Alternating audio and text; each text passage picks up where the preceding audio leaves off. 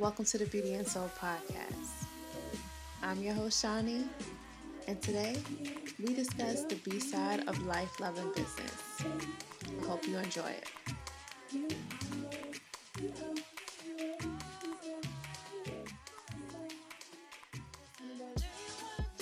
Hey, beautiful people. Today, I'm taking it to the head. Yes, our hair, ladies and gentlemen.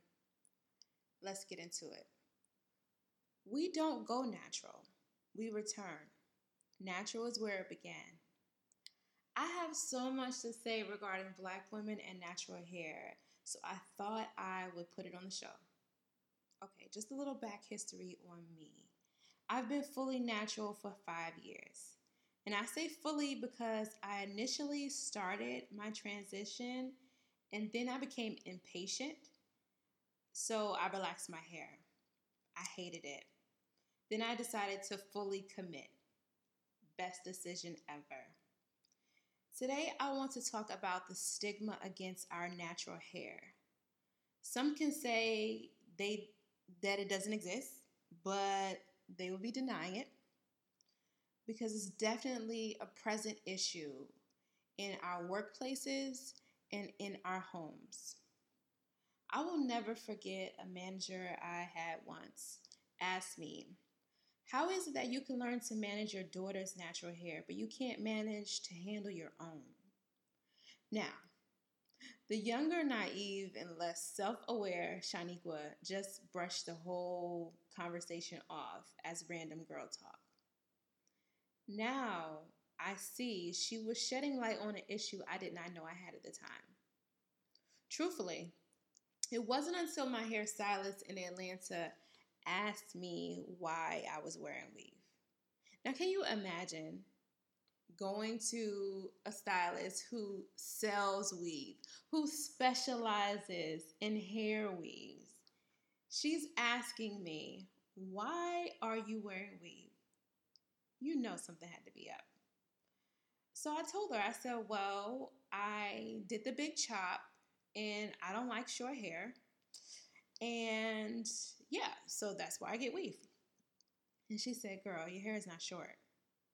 I said, yes, it is.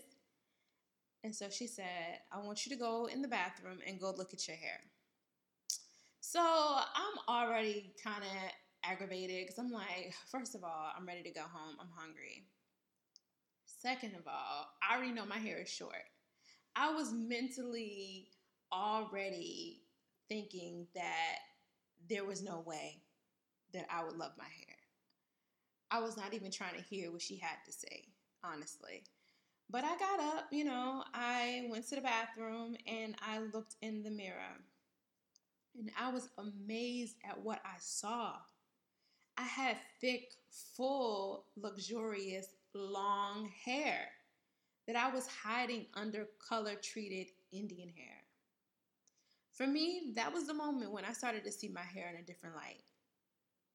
I wonder how many other women are hiding their natural hair like I once was. Sadly, some of the issues we as women have with our hair doesn't start with us. To this day, my parents still have a negative view towards natural hair. Now, it's possibly because their generation was taught to conform instead of embracing their hair in its God-given form. Time magazine once stated, as long as Black women have existed in America, we have been put down for our skin color, our bodies, and our natural hair. In the 18th century, British colonists deemed African hair as closer to sheep wool than human hair, setting the precedent that white hair is preferable or good, a racially charged notion in of itself, end quote. Sadly, we've been manipulated to believe who we are naturally is not good enough, and that's not the truth. The question now is, how can we make the situation better? My answer is self-discovery and time. I'm so grateful for my former manager and hairstylist for revealing the issue that I was having within myself to me. Because the more you get to know who you are on the inside, flaws and all, the more comfortable you will feel trying new things with your hair, makeup, wardrobe, and just overall experiences.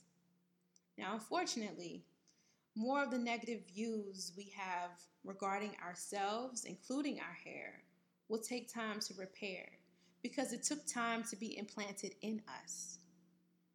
And I will say, also being around people who are like-minded helps. I'm able to wear my hair in a twist out, or I'm able to put locks in, or I can do a silk press if I want to, or wear my hair in a head wrap in any setting because I've empowered myself to feel comfortable to do that. It didn't happen overnight. It took time. It took me receiving compliments from people. So being around the right people, getting to know yourself, taking the time to heal from past wounds will help you on your journey. Now I'm going to end this episode by saying this. As you embark on your newfound natural hair journey, you will find that a lot of people are going to be curious about your hair. Don't let them touch your hair. It's coming from your head.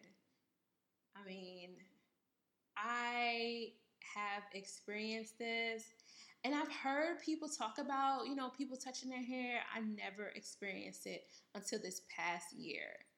I was working in a salon where I was the minority, and I wear my hair naturally. I wear head wraps, I wear it in twist outs, I wear it in locks. And everybody was so curious about my hair to the point where they just thought that they could just take it upon themselves to put their fingers through my hair. I hated it.